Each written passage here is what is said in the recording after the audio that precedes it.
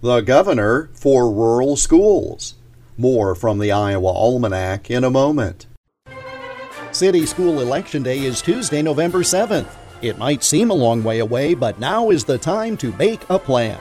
Whether you plan to vote absentee by mail or in person at your county auditor's office before Election Day, or at your polling place on November 7th, it's important you take steps now to make your plan at voterready.iowa.gov. Remember, Election Day is Tuesday, November 7th. Information at voterready.iowa.gov. This message brought to you by the Iowa Secretary of State.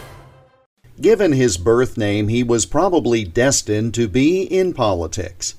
George Washington Clark was born in Shelby County, Indiana, on October 24, 1852. He and his family moved to a farm near Drakesville in Davis County, Iowa, when George was 4 years of age. He worked on the farm in the summer and went to school in the winter, including later walking the 4 miles to and from high school in Bloomfield. He became a teacher and then went on to the State University of Iowa and obtained a law degree. His political career began in 1900 when he was elected to the state legislature, ultimately becoming Speaker of the House. He was then twice elected as the state's lieutenant governor. George Clark was the Republican candidate for governor in 1912, a year when Teddy Roosevelt's Progressive Party split traditional Republican vote. But Clark overcame that and was elected to the first of 3 terms. Remembering his own childhood, Governor Clark was concerned about the quality of rural schools, since, as he once said, the necessities of farm life almost preclude the farm boy from the town high school.